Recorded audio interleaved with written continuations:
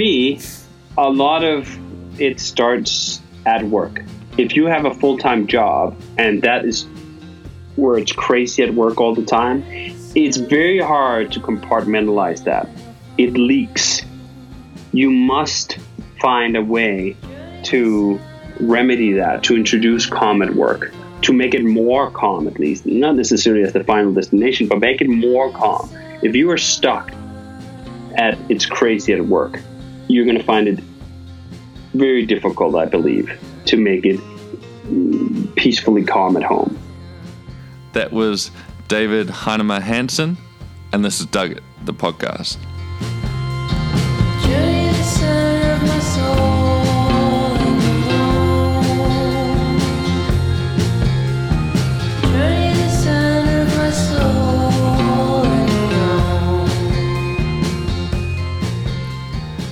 Welcome to Dug It, episode 52, and what a doozy of an episode with DHH, or David Heinemeier Hansson. DHH, it sounds like a drug, doesn't it? This is your dose of DHH.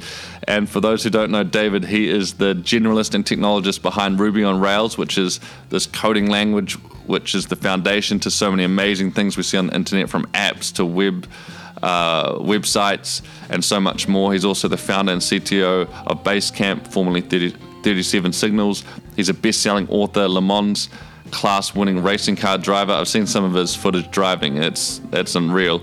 And he's a public speaker, hobbyist, photographer, family man, and I would add to that a Renaissance man. He really is a questioner and philosophizer, if that's even a word, of life, and a passionate reader of Stoicism, essentialism, and so much more. This really was just a deep dive into how to live a better life. And I reached out to David after hearing about his new book, It Doesn't Have to Be Crazy at Work, and all about the need for calm and questioning the way we operate and making the world a better place. And it just really resonated with me. So I was so grateful and fortunate to have an hour with David, and to hear some of his insights into life, and from someone who lives and breathes it and really practices what he preaches. He talks about how just a really successful day is getting that 3 to 4 hours done, a couple of hours done, just solid. We dive deep into that flow state and you do your greatest work, which for him is writing and coding. That's what he loves more than anything. He loves it even more than driving his amazing cars around the racetrack. But we also talk into family life and how to really find your dharma and live it, and to find your balance and to question the way we do things, and to really learn from those who have come before us, particularly the Stoics and other philosophers. And some great book recommendations, so many great things, including doing something shitty now and again, just to really appreciate what we have. It's so easy to get into a trap where you can become really ungrateful, and to be reminded of what we have and how fortunate we are and what a wonderful place we live in and how great the world is at this time, I think is just such an important message, and also the message of calm. So make sure you check out his book. I'll give a book away for the best review comment on the podcast or my Instagram page. So really appreciate the support. Check his books out. And without further ado, here is the legend himself, DHH, David Heinemeier Hansson.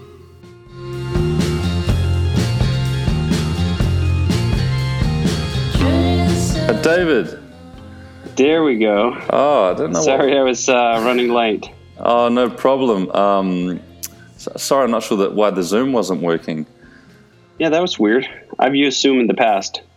Yeah, I haven't recorded a podcast on Zoom or Skype for a while, so I wasn't sure why it wasn't going. But sometimes the mysterious ways of technology.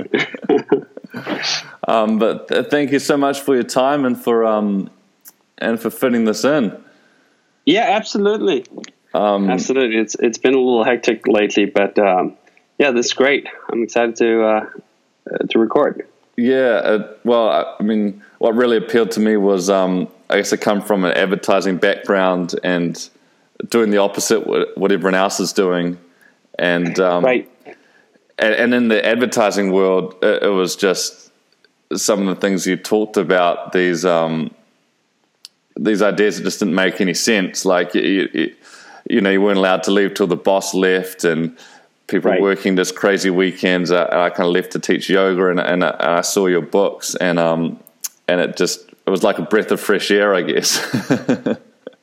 And I've heard that from a lot of people in the advertising industry, that it's a particular affliction there. Everything we talk about is sort of on steroids in that industry.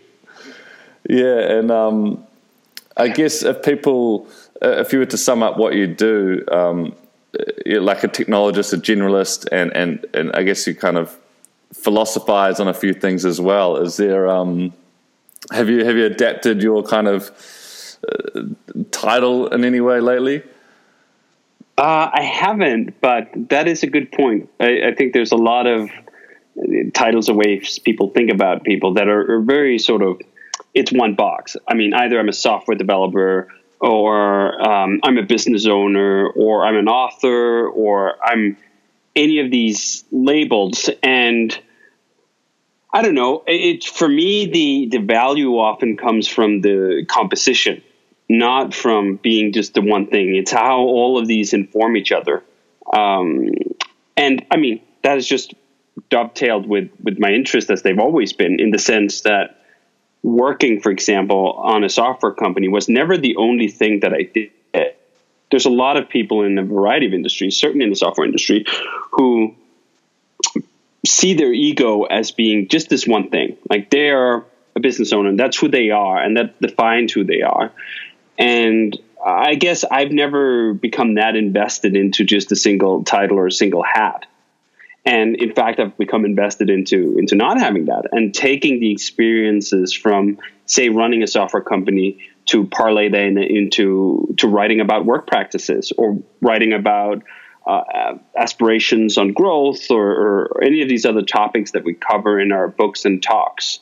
And sort of letting all that cross-pollinate. The same thing with programming. I find there's plenty of parallels between programming and running a company, and even as far left field as race car driving.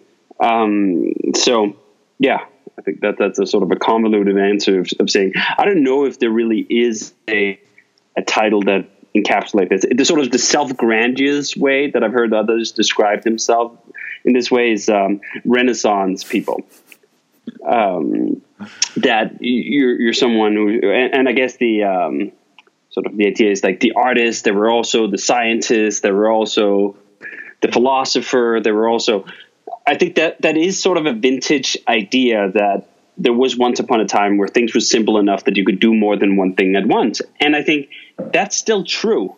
Most people just don't perceive it as true. And I think there's a lot of cultural guardrails that serve to keep us in a certain box, in a certain lane, that you're just this one thing, you're just this specialized. And in fact, I think we're worse off for it. There's a lot of specialists that are, in my opinion, worse specialists because they don't have the broad perspective, whether that is modern philosophy, or it's software development, or it's authors or business owners.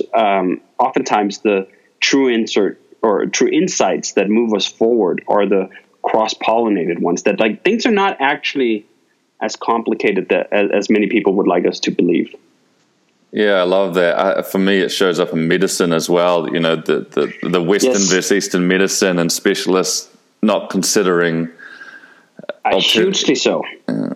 I've seen that. It's funny. I just actually had a doctor's appointment today, and we were talking about 5 years ago, I had a bit of a medical emergency, and I was hospitalized, and I got to see that there were all these specialists that would walk in, and I'm sure they know a lot about their field, but they were so focused that, like, if you got the specialist who was specialized in Y, they came and saw your case, oh, of course you have Y, right? Like, it's such a tunnel on the vision, and I think there's distinct drawbacks to that. And I think society at large has focused largely on all the benefits we get from that, which is also true, that we do discover new things because people go deep. But I think we also have a tendency to forget other things, more basic fundamentals, because we aren't going wide.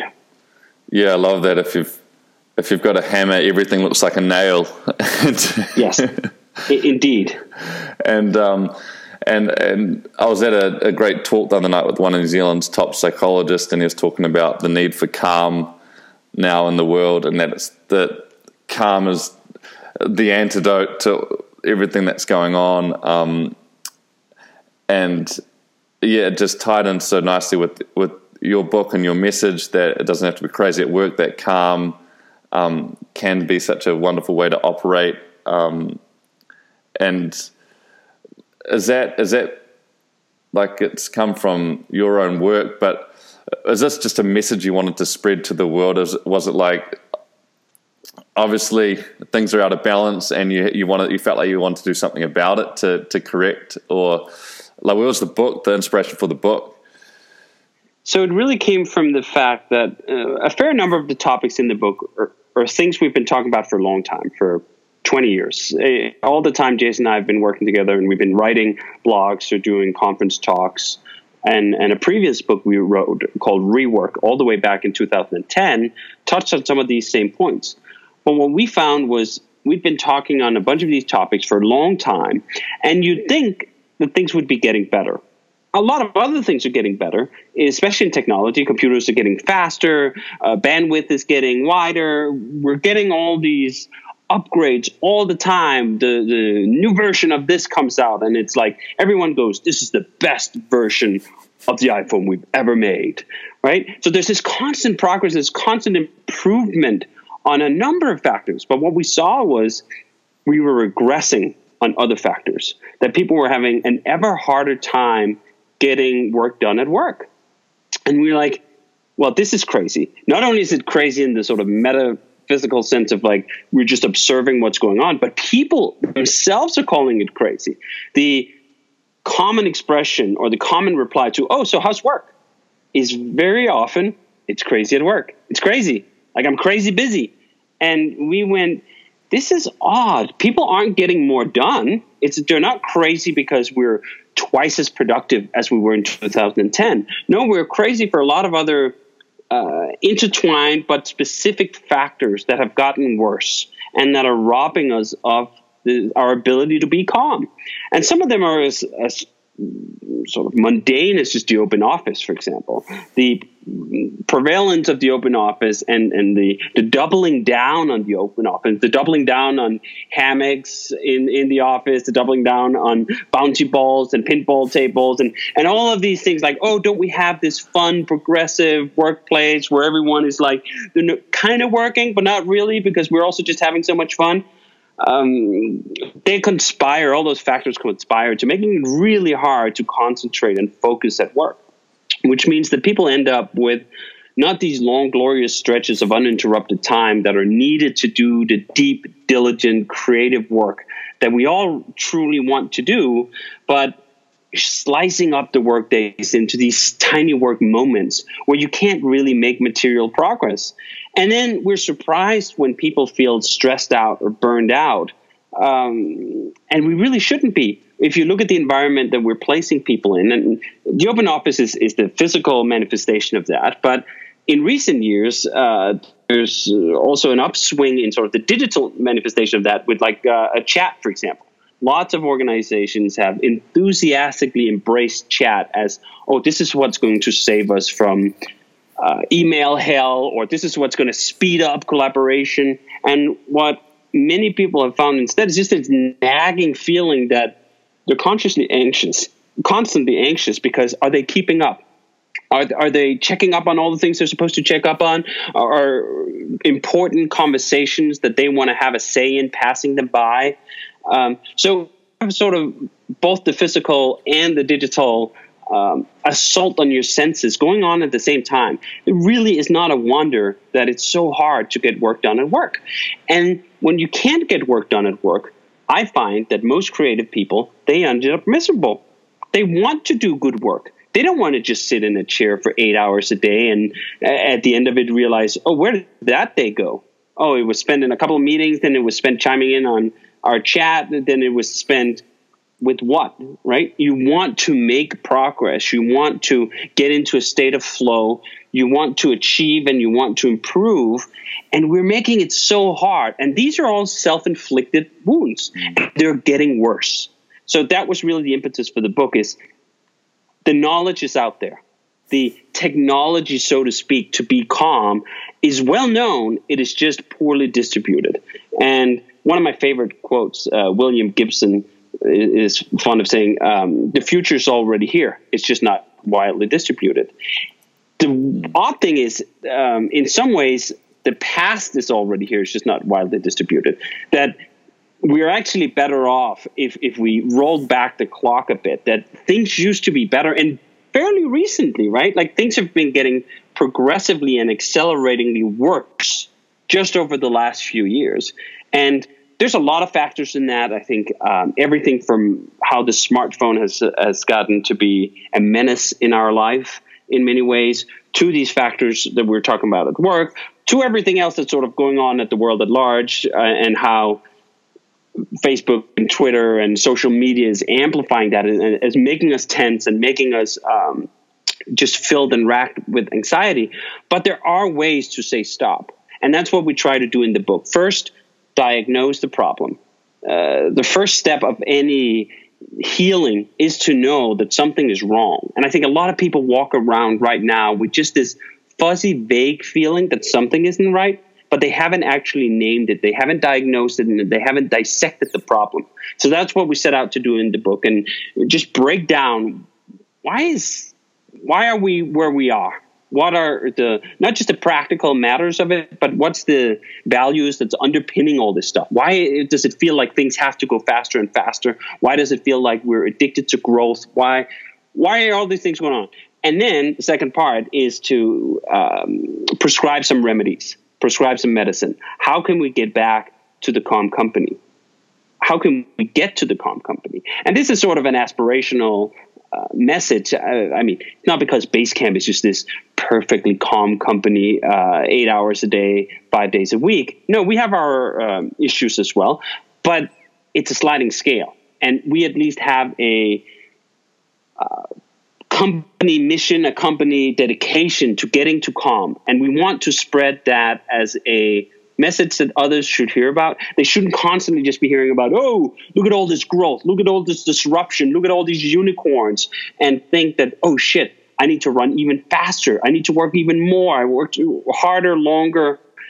All these things that are just breaking us down and making things work. We want to put out an example of saying, here's a company that explicitly values calm above crazy, first of all, which I think shouldn't be a controversial statement, but I think it is actually a controversial statement in certain quarters of especially the technology industry.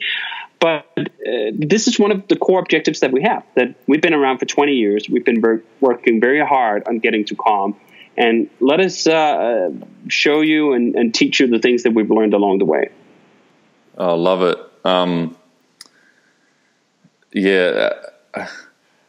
Do you know Aaron Patzer, the guy from Mint? He founded Mint. He's a great tech guy as well. Just vaguely.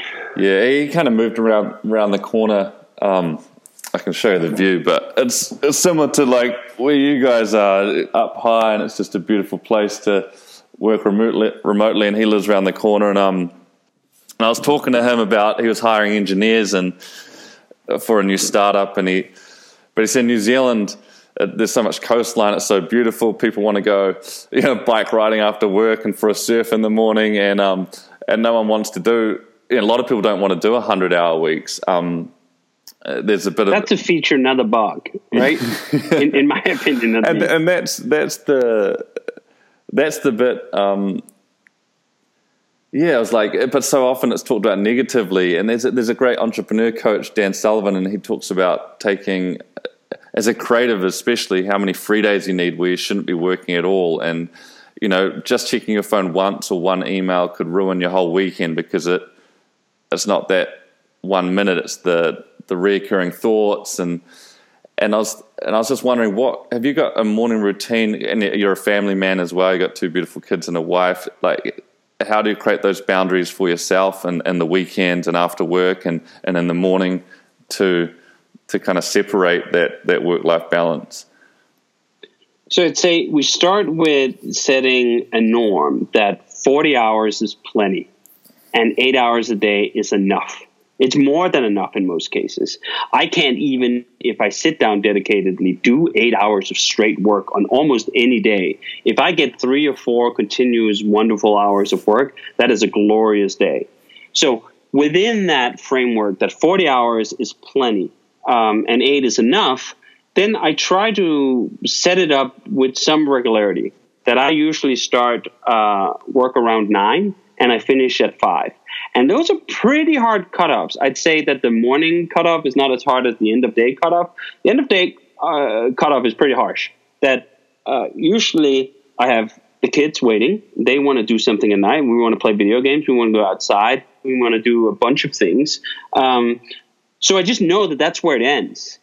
And I think that just having this idea that there's a constraint within the day, that I can't make up for poor work practices just by putting in more hours, because there are other things I want to do in my life. I want to see my family. I want to play with my kids. I want to talk with my wife. I want to play video games. I want to do a bunch of things that do not involve just work.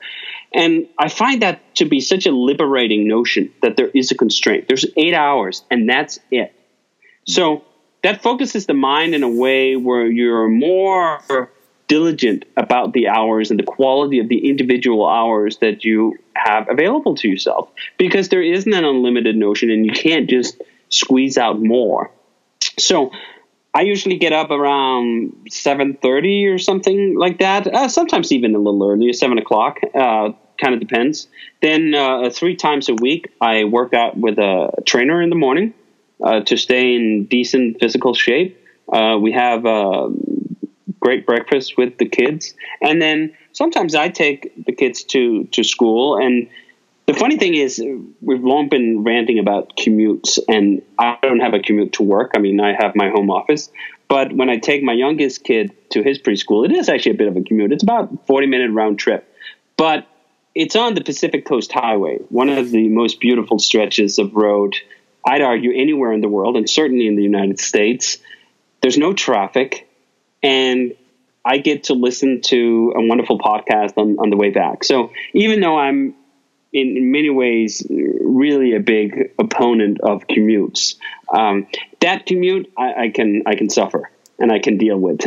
And then I sort of just get into a work habit around 9 o'clock, and I usually petition my day somewhat that before noon is for checking in, for checking up, for doing my emails, seeing what everyone else is up to. And then the second half of the day, if I should be so lucky, is to have just a long, glorious stretch of uninterrupted time where I can do the work that I enjoy doing most. So that's either programming, it's writing. Those are really 2 of my favorite activities. And the 2 activities that in particular require this sort of diligent, focused approach where you can't do much programming worth anything in 25 minutes. You barely get into the subject matter before you have to get out of it. So many days, if I know I have several calls or I was going to say meetings, but I really very rarely go anywhere. But you could say a virtual meeting. If I have a call with someone else within the company, and I know the day's going to chop off, I don't even try. Like, I just write off the day as, okay, that's not a day where I get to do my favorite creative pursuits, because I know it doesn't work like that. And trying to grind out productive work from 40 minutes here, 25 minutes there, half an hour there, it's just a exercise in frustration. So there are some of those days I don't get to do my favorite things all the time, and neither should it be. I help run a company of 54 people alongside Jason, and there are just things that come up and there are issues we need to deal with. But at least I do so knowingly that this is a kind of day that kind of just wasn't going to be conductive for the creative, deep work that I truly love, but I have to do some other things. Okay, fine. Now, when I get the opportunity to then have my long stretches of uninterrupted time, I can really appreciate them. And I can really make an effort to make them count. that I don't just sit down and waste that time, that I invested well. And then it's enough. I don't need more of it. In fact, when I've gotten a glorious run of, let's say, 3 or 4 hours doing either writing or doing programming, my brain is usually kind of fried. At least for that type of work and that type of creativity, I have to step back and clear it out and maybe just surf the web for a while and read some articles and whatever. Yeah, I love that. And as like I've been looking at stuff with mental health and happiness and, you know, doing what you're best in and what really fills you up, and that's your unique gift for the world. And do you feel like you really know what your unique ability or unique kind of superpower is? Is it the coding? Is it the writing? Is it the creative pursuit? Is there anything particular that comes to mind? I'd say it's definitely those things that I've come to accept. Sounds like a resignation, but it's actually a joyous affirmation. Accept that my life's work is programming and writing. That those are the two activities that I seem to never grow tired of. I've had other passions or hobbies over the years that have come and gone in intensity, but I've always come back to writing and programming as the core pillars of my intellectual stimulation, pursuit, and happiness. And I think that happiness factor is indeed closely tied to the notion of flow.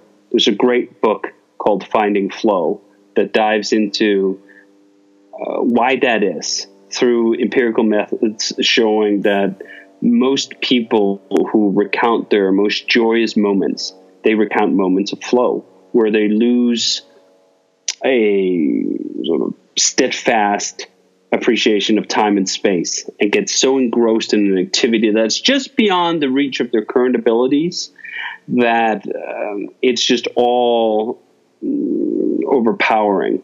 And I still get those delightful moments of flow. And whenever I do, in some ways, it is like a drug. It fires all the right receptors in the brain where you just shine with satisfaction and go, there's really nothing I would rather do in terms of a hobby or intellectual pursuit than this.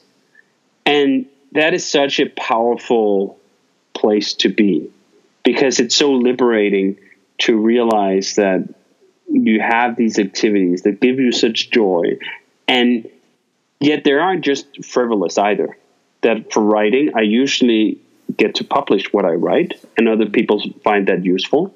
For programming, I get to create applications that both help power a business and that other people find useful. And that is a uniquely virtuous circle when both of you have this deep appreciation for what you do, and then that activity also helps. I mean, it sounds grandiose, but the world, that it doesn't get much better than that. And I say that as someone who reached the point of financial independence where I've tried my hand at a lot of other things that are also quite enjoyable. Drive race cars, for example. I like that a lot, but still it's a very distant second or third or fourth or fifth favorite pursuit, long down the list from these fundamental pillars of creativity and creation that I've found in writing and programming. Yeah, I think it's so fantastic that your work can be your highest calling, and that's your gift to the world. And there's kind of this trap that I see a lot in a lot of the private schools in New Zealand, that you can't be a carpenter, or you can't be you might have a passion for just woodwork or something that's not in that environment. It's not supported or encouraged in that environment. I just read a great book on this, how Jane Goodall, when she was 3 years old, she hid in a chicken coop and used to watch how chickens laid eggs, and the police were looking for her because she was gone for so long. But when her parents saw how excited she was, they were like, well, wonderful, what have you seen? What have you been doing? And supported her fascination with animals but so often those unique abilities aren't supported in the environment because of the culture or whatever. And you've got kids now who I'm sure have probably got completely different passions and unique abilities to yourself, and how do you think about encouraging and supporting those with education and parenting and I guess fostering people's greatest work? That is the number one challenge, I would say, of parenting, to assist my kids to find an authentic expression of themselves. I completely recognize this picture you're painting of the upper echelons of education all being focused on this narrow path of expression. Oh, of course you should be a lawyer or a doctor or whatever else, or an investment banker, or any of these pursuits that are seen as sort of the highest steps of polite society. And the number of investment bankers, lawyers, and even doctors that I know who are absolutely miserable in their unauthentic existence is shockingly large. And I could wish no greater failure, no greater trap on my children than to allow them to grow up aspiring to be something that other people would want for them, not what they would want for themselves.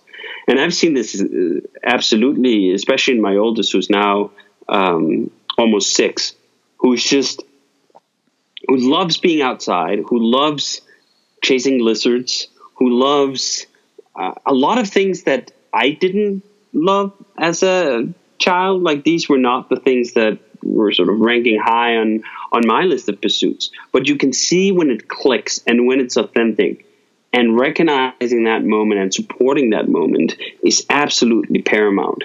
And I think it truly is a tragedy when you look at for example, statistics of teenage suicides rates in Palo Alto and Silicon Valley, these hubs of excellence, either with quotes or without quotes, in society in the US. And you see the drive to accomplish, so to speak, accomplish the things that other people think count as accomplishments. When that pressure becomes large enough, and when these kids grow up with that constant fear that they're not able to do that, it wreaks havoc on the psyche.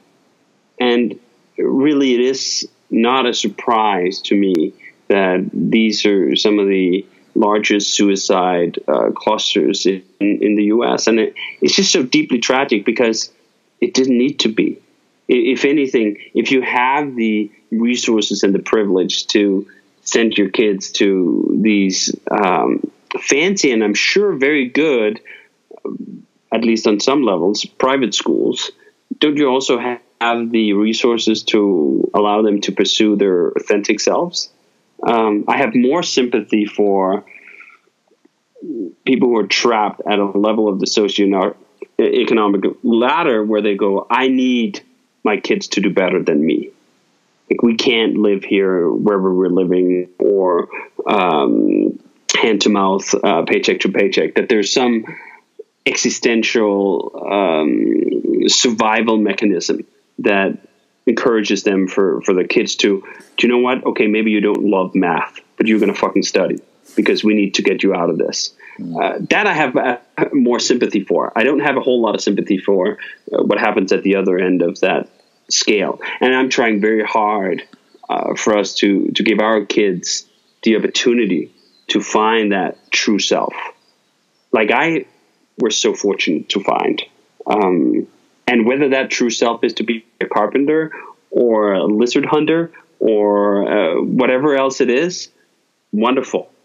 Much rather would I have that they end up with some profession that is enough for decent middle class experience, rather than something that is this access card for the higher layers of society in economic senses. And again, that's also an expression of privilege in the sense that, as someone who is financially independent, I can obviously allow my kids to kind of do that with a different level of security, just knowing where things are. But nonetheless, I think this is a path and a pursuit, and at least a concern that should be on every parent's mind, to allow their kids to find things that they truly love. And I've just seen this over and over again.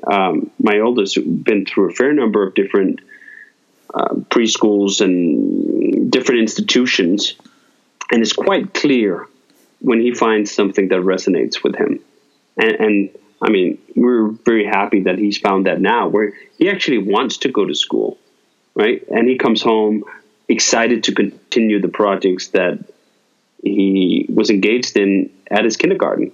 Like that, to me, is I mean, if the project was just eat cotton candy and roll around on the floor all day, okay, well, maybe that's one version of bliss. But I haven't found that. Like, a lot of parents are very concerned about things like, oh, if I let my kid just play video games, that's the only thing they're going to do all day. You know what? I don't think that's true at all. I think kids are naturally inclined to want to learn and improve and get better. And if they're offered the opportunity to do any of those things in a supportive environment with parents that respect their autonomy and ideas, then that happens. And this idea that left to their own devices, the kids are just going to roll around on the floor, play video games 16 hours a day while they eat candy floss, I can't recognize that. And I don't think it's true. And for the amount of research I've done on this topic, I'm quite convinced that it's not true, not just from the sample size of 2 that we have in our household, but also from a larger slice of the empirical research that's been done on education and the motivation of people, kids included. Mm. And you mentioned earlier the kind of distraction of social media and smartphones, and I heard a great piece by Joe Polish, and it was not why the addiction, but why the pain.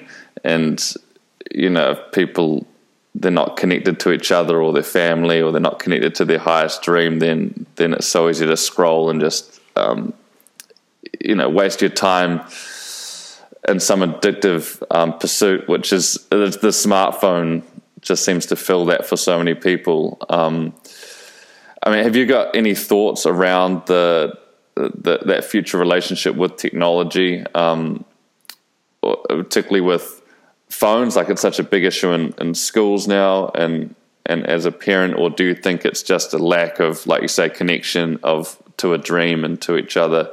That's the thing that's missing. I was just interested in your thoughts on that area. It's something I've been thinking about a lot lately, not just in relation to my kids, but also in relation to myself, and how we as adults get stuck in these traps. And I found that in myself too. I'm not immune in any way, shape, or form to social media, for example. I have...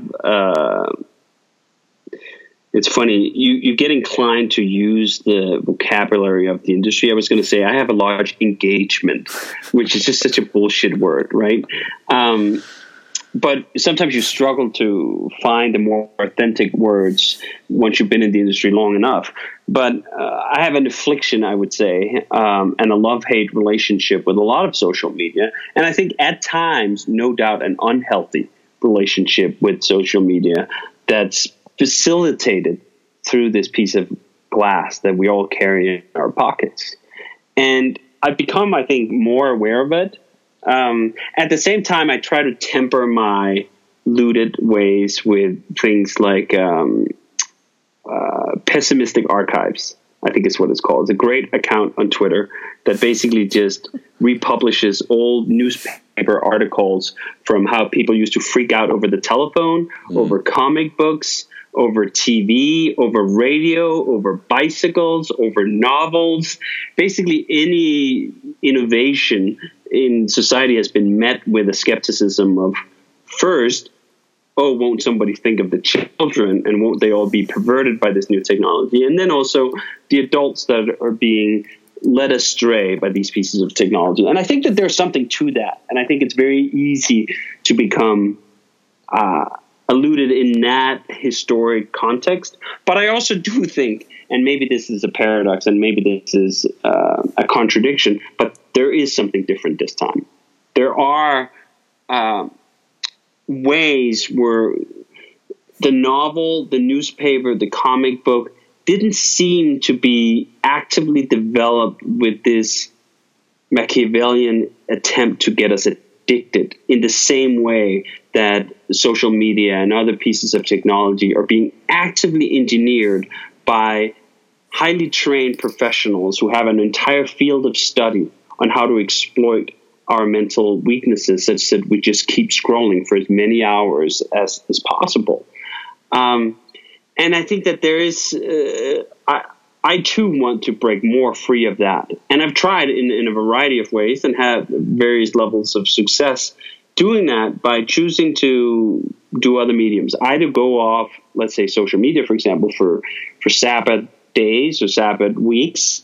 I'd like to try Sabbath months, perhaps even sometime a Sabbath year, where you just take the time out. Because whenever I've done it, I felt better.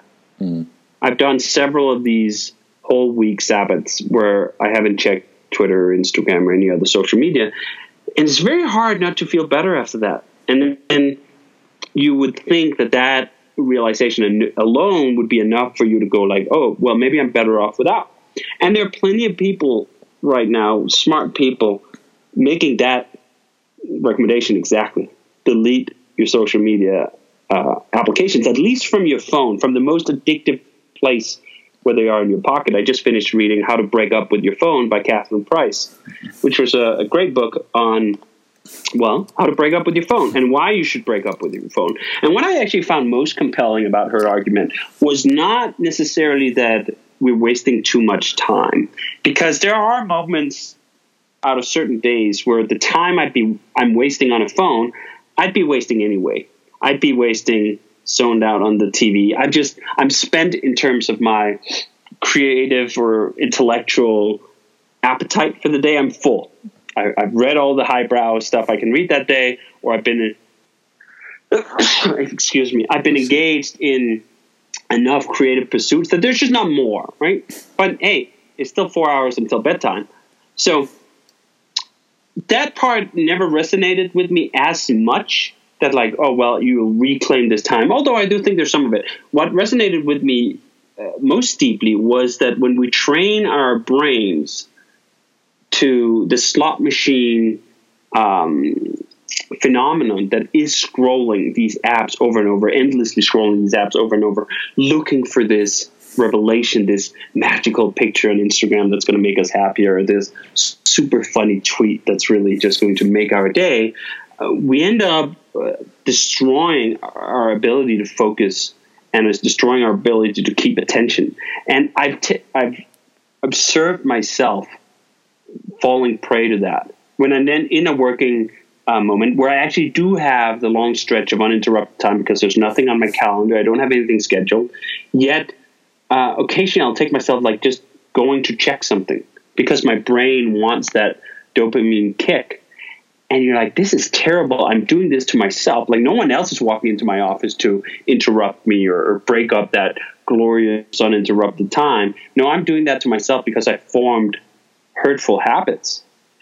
And I really don't want those habits. I want to break those habits. And I want to be able to sit down and focus on one singular activity for 3 hours straight without having the impulse or the craving to check some stupid feed that's not going to tell me anything interesting or new. So that's the negative side of it. The positive side is that Twitter in particular, I found also to be a creative outlet.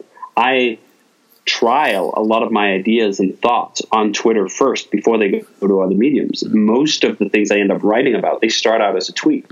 Now, maybe the hit ratio is only 1 to 10, or maybe it's only 1 to 100 that I'll tweet 99 stupid things, and then there's one nugget of gold that turns into an article that then years later turns into an essay in a book. But that stand-up-like approach to trying out your material in front of a live audience, it's also addictive. I think that addiction is more benign or even perhaps helpful to some extent to validate or invalidate certain ideas at certain times. But I do think that we've currently swung too far. That for most people, most of the time, technology and smartphones and social media in particular is probably net negative in their lives. And I actually just got another book after finishing How to Break Up with Your Smartphone, which I think it's called Delete All Your Social Media Today or something like that. And I'm curious to just get that reinforcement, because in some ways, How to Break Up with Your Smartphone didn't tell me a ton of new stuff. It just gave me a moment to pause and ponder my own relationship with technology. And the conclusion was, actually, I'm not happy where I am. And I even, in many ways, have done a lot of self-defense to protect me from the technology. For example, I don't use notifications hardly on anything. I turn off notifications on everything. I feel like I have a reasonable relationship with my phone at night. There's other things that I do to try to limit its influence over my life, but I still also realize that it's not enough. And I'd say one of the most positive steps forward, at least in the same sense that we were talking about writing the book, that first you must diagnose your problem, is the diagnosis at Apple and now Google as well, at least for the privileged few who are able to get the latest Android version, get this report card. How did you spend your time the last week? How much time did you spend on different apps? Whenever I see that report card, it gives me renewed guilt, renewed motivation to do something. Because when I see, hey, in the past week you've spent 7 hours on Twitter, I go, I could have read 2 books. I could have read 2 books in those 7 hours. Do I remember any of the stuff from the 7 hours I spent on Twitter? Like, is there any retained enjoyment or knowledge or enlightenment from those things? Very often the answer is absolutely not. Versus when I can remember something gratifying for almost every single book that I've read, and that stretches years back. So I'm trying to shepherd my attention more towards that. In fact, gone so far as to pick up paper books again. I didn't read paper books for the longest time, probably since the Kindle came out. When the Kindle came out, I stopped reading paper books, and I thought I didn't miss it. And then all this awareness of how technology is invading our lives led me to think, fuck it. Let me just try a paper book.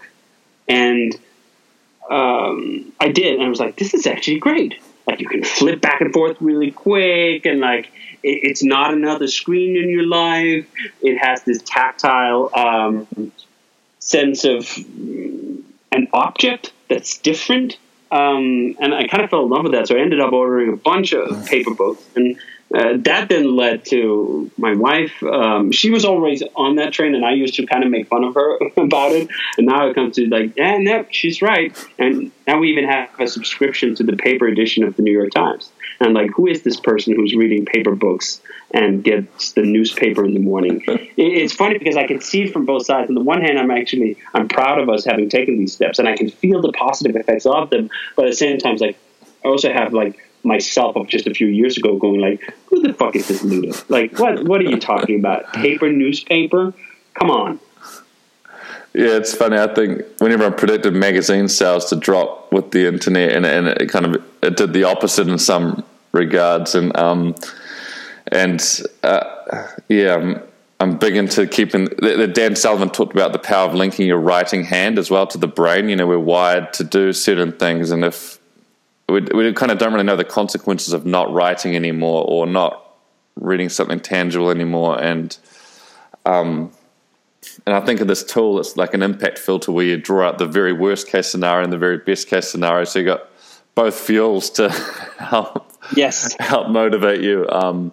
It's funny you mentioned writing, because that is the one thing I still haven't picked up. And it's funny because it's the one thing I also kind of used to snicker about a little bit, in the sense that like, oh, here goes the hipster with their paper notebook and their pen, right? And I'm like, at this rate, I wouldn't be that surprised if a year from now I'm taking paper notes in a paper notebook.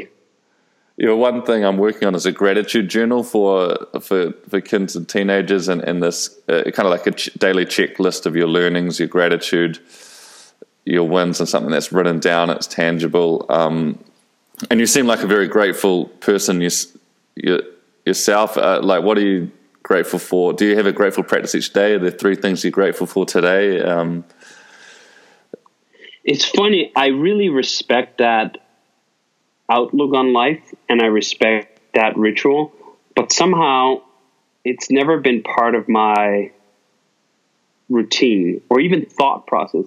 I found perhaps it is a form of gratitude. I found my technique more aligned with the Stoics, and particularly around negative visualization.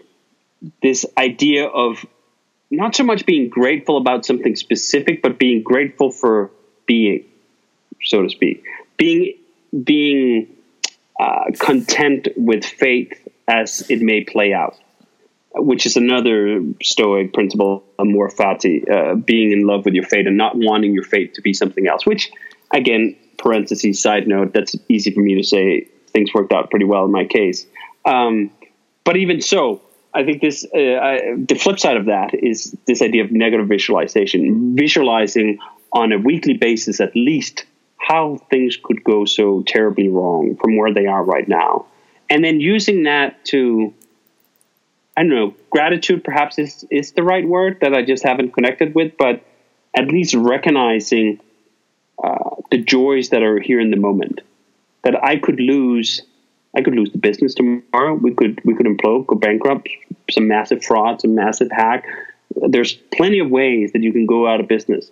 Then looking at that and going, do you know what? Yeah, actually gratitude maybe is a good word for it. I've had 20 wonderful years working on Basecamp. This most likely is my life's work. And if that should end now, to have had 20 glorious years working with wonderful people creating a product that customers really like, that's good. That's good enough. And there's other factors of that. I mean, looking at my kids and thinking, you know what, this guy is only going to be 2.5 once. And not only is he just going to be 2.5, he's only going to be like a toddler for a few more years. And then that is over. That is a good reminder to spend the time well. And also, not in a longing way. I don't wish for my 6-year-old to be a 2-year-old again. I wish and I hope that I spent the time when it's there in the way I would look back on and be proud of. And negative visualization really helps with that, allowing you to imagine all these terrible scenarios and using those as motivation for spending your time well. Like, I mean, as horrible as it may sound, my kids could die in a car accident tomorrow. And having that possibility in mind is a good driving force and correcting force in how to spend your time well and being mindful about how you spend your time. Mm. It reminds me of... Which comes back to the 7 hours spent on Twitter, right? Mm. Like, in the context of that, is that time well spent? If my kids, I mean, knock on computer and woods and all sorts of things, the terrible things should happen and they weren't here tomorrow, would I look back and say like, oh no, those 7 hours a week spent on Twitter, those were time well spent and I wouldn't have wanted to spend them with my kids? Probably not, right? There's a good chance you would look at some of that time spent with a fair amount of regret.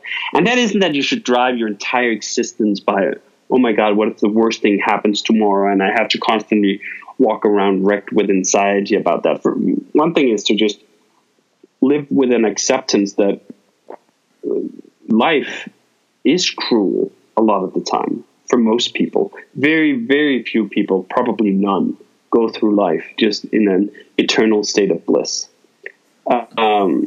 So having that appreciation that even if things are going well now, odds are that luck will turn at some point. And then being prepared for that luck to turn. And then looking back when the luck turns, okay, while I had the wind in my sails, we went for a nice outing on the ocean. Yeah, I love that. I was at a Gary Vee event yesterday, and he said everyone should go to a retirement home when they're young and look at all the regrets and all the and just to draw it out to see that. Yes. And that's something you seem to do so well, based on the. I'm just mindful of your time. Just maybe a couple more questions. Yep, that's good. Yep. Yeah, I mean, I have another 5-10 minutes. Good. Okay. Because you mentioned enjoying the vinegar as well, and one piece I heard with you about enjoying the discomforts as well, and yes, and I guess, are there other books or philosophies or mindsets around, how to navigate the ups and downs of life that have been really helpful for you?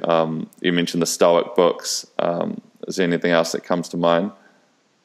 Yeah, I put a big recommendation in for the Stoic books, and I'll give them in order. I'd start with A Guide to the Good Life, which is not an original source, but it draws from a lot of the original sources, and it's a great introduction to Stoicism. Then if that resonates, I would probably recommend taking a swing at The Manual by Epictetus. And then there are two other books that are kind of part of the core Stoic canon, which is Marcus Aurelius' Meditations and On the Shortness of Life by Seneca. And it's funny you mentioned discomfort, because that was another technique that I really saw articulated well in the Stoic writing. This idea that your comfort zone will naturally shrink. And I mean comfort zone in a very literal sense. Your sense of comfort, like, when am I well fed? When am I comfortable in my skin? When is it too hot? When is it too cold? When is the room not up to my standing? Those things will shrink quite rapidly if you don't stress them. So, I stay at all sorts of fancy, great hotels all the time. And it's very easy to let those experiences ruin your sense of comfort zone, or let it shrink down to this tiny sliver where only the best of the always best is good enough. That's a miserable existence. And I think that's one of the reasons that a lot of well-to-do people end up being miserable fucks, because their comfort zone just shrinks down to a tiny sliver. And I try to consciously stress that on frequent occasion by staying in shitholes and flying in crappy airplanes and renting a shitty rental car and doing other things where you're being forced to recognize, you know what? A, this is not that important. B, this is not that bad. C, even if it is pretty important and it is pretty bad, I can still persevere. I will not crumble just because I'm exposed to this for a while or even a long while. And that specific technique of exposing yourself to discomfort, to stress your system, I found very helpful. But in terms of otherwise guiding my life, I've more recently than Stoicism, picked up on existentialism as another philosophical branch to dive into. And I found a lot of, it sounds weird, comfort, because it is not otherwise a really comforting philosophy. Basically, the tenet is that we're thrown into the world, that existence precedes essence, that there is no meaning to life, and there is no one looking out for us, that there's no cosmic purpose, and that you have to figure shit out for yourself through your diligent, explicit actions. And in some ways, that can be a quite oppressive and melancholic view of the world, and it is, and a lot of the writing is. Everyone from Søren Kierkegaard, my fellow Dane, as I like to take ownership of of people, to Sartre, to Camus, to others. It is a dark, I think, in many ways, worldview, and a depressing one. But there's also hope in that clarity as you break through it. Writings in that category. The Myth of Sisyphus and The Stranger are the two pieces by Camus that I found. I read The Stranger first, and I thought, this is such an odd novel. And then The Myth of Sisyphus gives it a little more context. And then there's another great one that's very approachable that's called Existentialism is a Humanism by Sartre. That is basically an account of him doing a presentation in Paris sometime I think in the early 50s or something. And then Kierkegaard, I've been reading Fear and Trembling lately, which is funny because most of the existentialist philosophers are all atheists, but Søren Kierkegaard took his existentialism from a very Christian perspective, which has also just been instructive to me to be exposed to, because I'm an atheist, and I'd say I was not just an atheist but a rationalist to a fault until discovering these philosophical traditions and, in a literal sense, broadening my view of the world.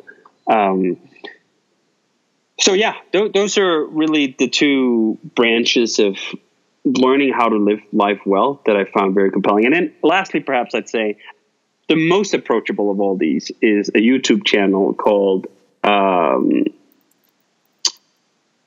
Lesson of Life. What is it called? The School of Life. That's what it's called. The School of Life. That's actually how I stumbled across a lot of these philosophers and found out who I was interested in reading more about, because they have all these great 10-minute clips, like 10 minutes on Camus, 10 minutes on Sartre. And it's just a great appetizers, and they do a wonderful job taking both some of the Stoic and some of the existentialist philosophies and applying them in very practical terms on how people can live better lives. I love it. That was actually my next question, was your spiritual belief, because one of my friends who's building like the future of healthcare, and he's really spiritual, but into the microbiome and studying all of that. And but his biggest health tip is a spiritual belief, something bigger than yourself. So you don't think you're everything, and the world's not on your shoulders, and there's something bigger than you. And it's interesting you say that. And I read 'Sapiens, and I thought, geez, what are all these stories we're creating? And when you meditate on that, and but then, that I think there's a strange void that needs to be filled when you've got no spiritual or faith practice or no philosophy on life, and I see that coming up more and more now. So I look forward to checking those channels out. And maybe just to wrap on that topic, I'll give a last book shout out. Probably my favorite book that I've read in the past couple of years is a book from I think it was published in 1941 by Erich Fromm, called Escape from Freedom. And it really diagnoses exactly what you're talking about, this despair of not feeling a connection, not having these primary bonds to a structure, and feeling lost with all this freedom that modern society gives us. And that loss exposes us to, unfortunately, a despair that can lead us into the arm of strong men. He's writing about Hitler in his time, but it is uncanny how much of that, the diagnosis in that book, is so spot on for the exact moment in time that we're living in. Whether you look at the US, what's going on in Europe, what's going on in Brazil, there's an escape from freedom, a rejection of freedom going on, because it has been a freedom from a lot of things, not a freedom to. And Erich Fromm writes in an incredibly readable, and if you didn't see the publication date, seemingly exceedingly contemporary fashion. And it's a wonderful book. I really highly recommend it as a diagnosis of what we're going through as society right now, and our problems with freedom, both in the incarnation of democracy and other ways. It's truly fascinating. And I find what I've really taken from a lot of the philosophical writings or readings I've picked up in the past few years is this sense of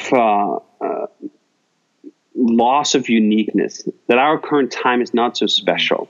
Our current minds are not so special. The Stoics 2,200 years ago were wrestling with things that seem so incredibly contemporary, because some of these basic conditions of the human existence are just universal and they span time. And then you read a diagnosis of modern society, as Erich Fromm puts it forward, and you go like, geez, what is that, 70 years ago?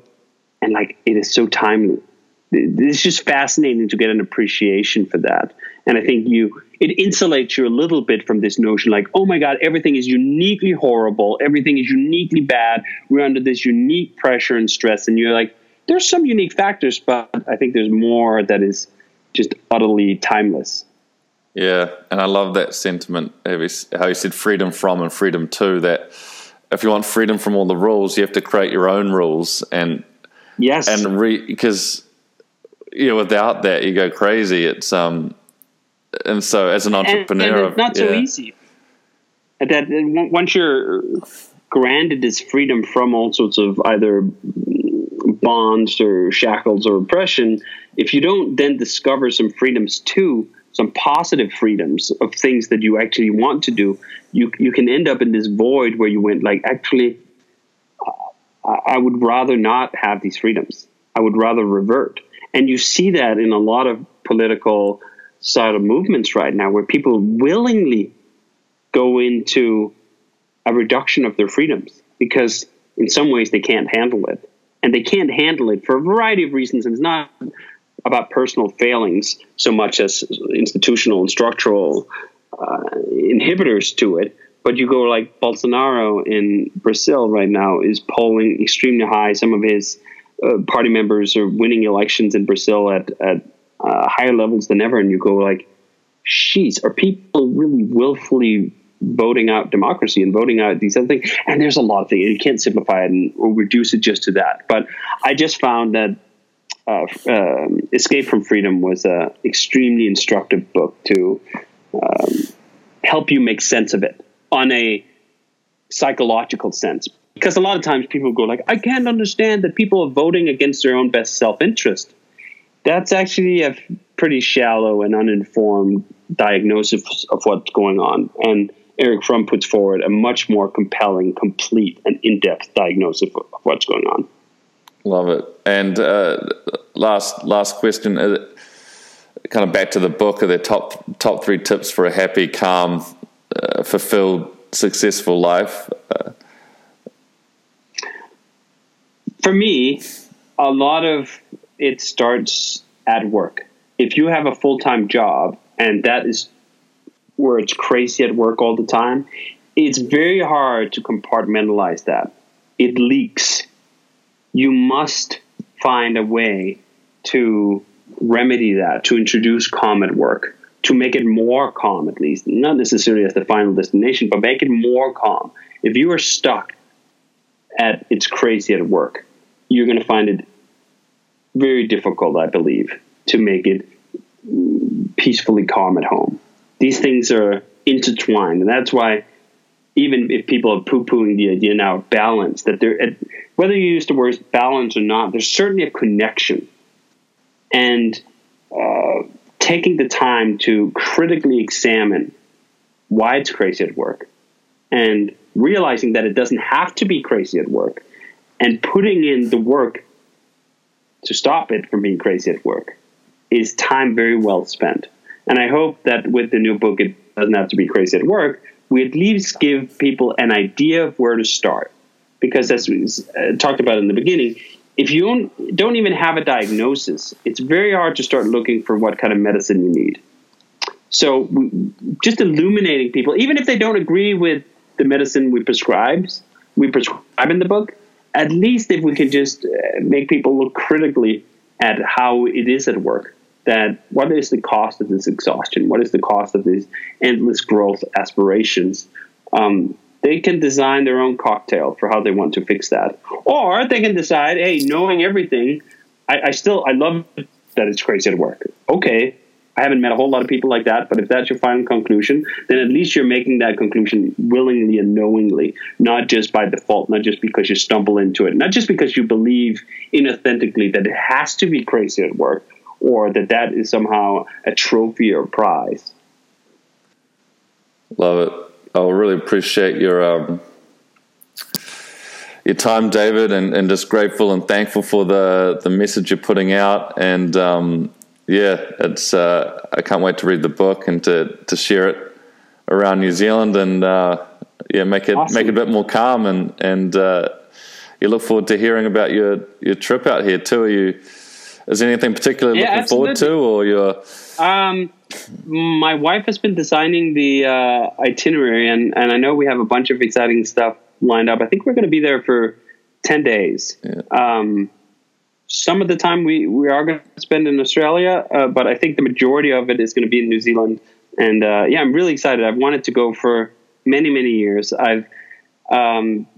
You probably know the WebStock conference. That's in New Zealand. It's a web tech conference in New Zealand, and they've been inviting me to go for I think about 6 years. And every year I go like, this is the year I want to do it. But then for whatever reason, it hasn't panned out yet. So super excited to finally get a chance to go. Oh, fantastic! Yeah, if you need any recommendations for restaurants, places to see, or anything, hikes, I might very well hit you up and say, look for that. Absolutely. Thank you. I really appreciate it. Fantastic. I'll have a beautiful weekend in the States, and and it's any I'll put all the links in the show notes, and I think that's about it. But I'll try and maybe get a few copies of the book to give away, and sounds great. Thanks so much for your time. Thank you. Beautiful. I really appreciate it. This is a great conversation. Thanks, man. Talk to you soon. Cheers, David. Bye. Wow, what an episode. Sometimes you just connect with people, and I felt like that with David. He just, the same frequency or something, but really questioning life and trying to find a better way. And I love the book. I haven't read it fully. I've just seen the synopsis online, but I've ordered a couple of copies, so I look forward to giving one of those away. Make sure you check it out, give it a read. If you can't afford it, just buy it from the library. No excuses. And did I say buy it? Hire it from the library. And he's also got 2 other great books, Remote and Rework. And I'm really enjoying this idea of remote working as well. I'm currently up at Te Aire looking over a beautiful forest and being able to record this online and be productive and really create an amazing life, which I think is what it's all about. So you can do your best work so that you're better for others, and it's just this wonderful upward spiral. And really look forward to reading some of those books David recommended too. So make sure you give him a follow. Again, I'll include everything in the show notes. Thank you for listening. Think less, experience more, and also get some more calm into your day. Hope you dug it.